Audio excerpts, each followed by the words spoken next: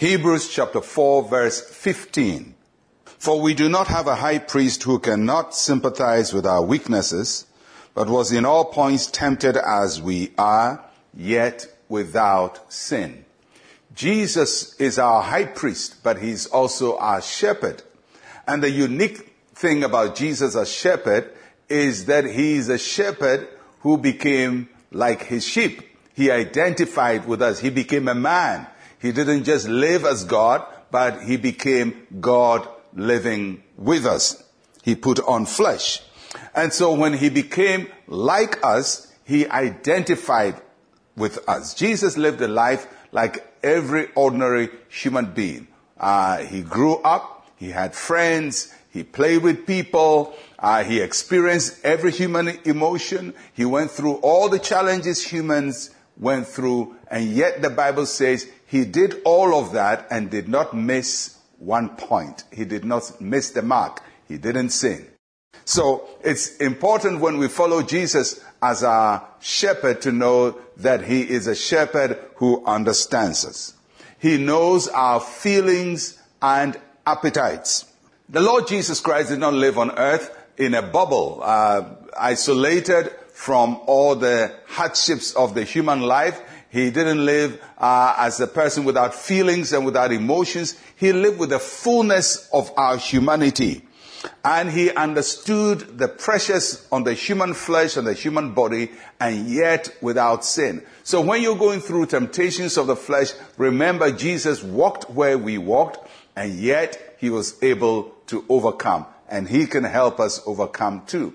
And he didn't just deal with the temptations of the flesh. Jesus also knew how people were. He lived with people. He didn't live with angels. He lived with his friends, and he lived with people who didn't like him. He lived with people who loved him. He lived with enemies. He lived with all kinds of people. And the reality of life is that we don't live with only one group of people. Even in your own family, there may be people who like you and others who don't really like you. Amongst your friends, there may be people who are loyal to you and those who are not loyal to you. And it's normal to life. We treat people probably similarly. And Jesus went through all of that. He knew what it is to be betrayed by friends, what it is to be denied. And he understood the human need for vengeance and for hitting back at people. And yet, even when he was being crucified, he forgave people. Jesus experienced the extremes of human commitment, extreme devotion and extreme betrayal.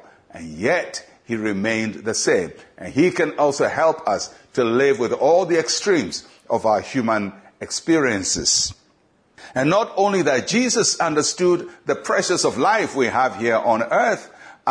Every one of us face the pressures of life. The pressures of life wants you to take a shortcut, wants you to do something very quickly without going through the process. And if you follow Jesus, even his mother wanted him to do something that Jesus was not ready for to do at a certain time. His friends wanted him to do things, his brothers, his neighbors, everybody was putting pressure on him. And the devil also put pressure on him, tempted him to do things that were not in the will of God. So we are going to face pressures for us to perform, pressures for us to do something to impress people.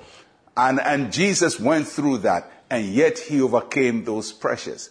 So if in life there is pressure on you to perform, pressure on you to impress, pressure on you to fit in a group, pressure on you for people to accept you, Jesus went through all of that, and yet he didn't fall for those pressures.